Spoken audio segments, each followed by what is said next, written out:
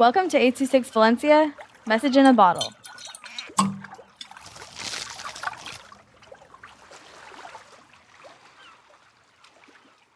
Homeless and a police officer brutality.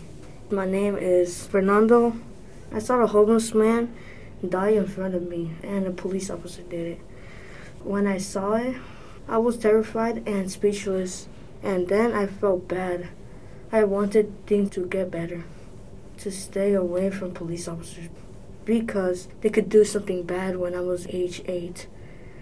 Then, when I saw that happen, I was sad, and then my parents pulled me off. So then that's when I went home, and then that's when I got bad dreams.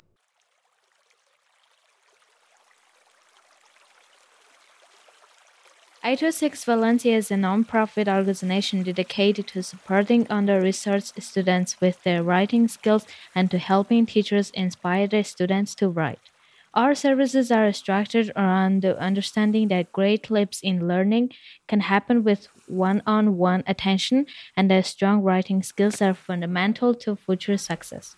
If you want to hear more podcasts or learn more about the organization, visit us at a26valencia.org.